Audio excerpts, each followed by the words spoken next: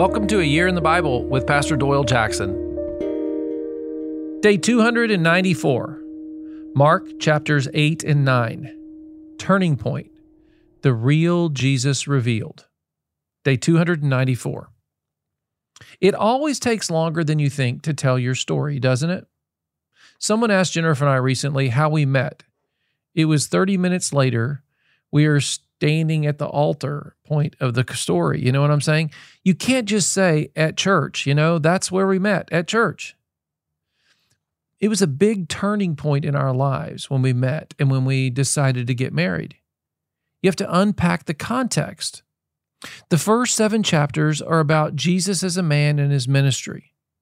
Well, chapter 8 and chapter 9 signify a big change as Elijah and Moses and the voice of God, yeah, that's right, Elijah, Moses, and the voice of God declare in Mark chapter 9, "This is my son whom I love, listen to him." That's got to be a turning point if there ever was one, right? The real Jesus is revealed. Look at the context closely as you read today. Mark chapter 8 begins with another miraculous feeding, a crowd of 4,000 people. Can I be honest? To me, the miracle is the people came for 3 days, it says, and they hung out with Jesus. Mark 8, Jesus is speaking here to the disciples, verse 2. "I have compassion for these people. They've already been with me 3 days and have nothing to eat. If I send them home hungry, they will collapse on the way, because some of them have come a long distance." I mean, these folks were hungry for God, weren't they? No HVAC or wonderful bus rides, no buffet. They wanted to hear the word of God from Jesus. While walking and talking, he asked them, "Who do people say I am?"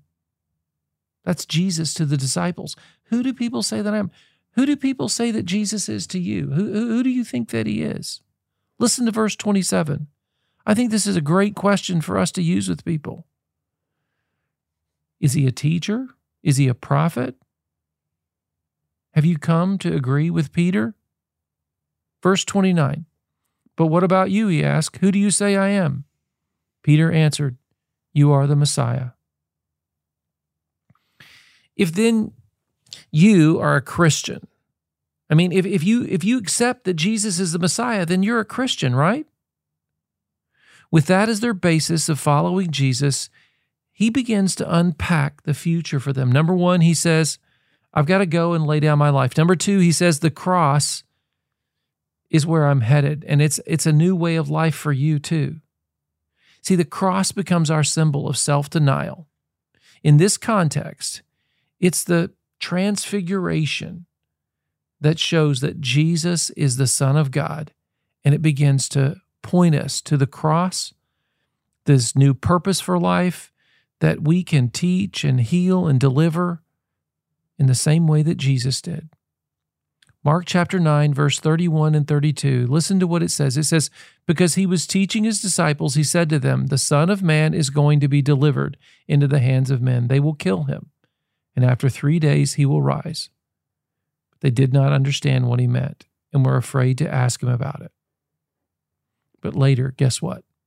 They did understand. And that's why we have the Gospel of Mark. Let's pray. Father, help me understand your word as I read. I want to follow you wholeheartedly and deny myself completely. In Jesus' name I pray. Amen. Hey, I'm glad we're reading together. I'm enjoying this. I hope you are too. Let me know how it's going at pastor@tcnd.org.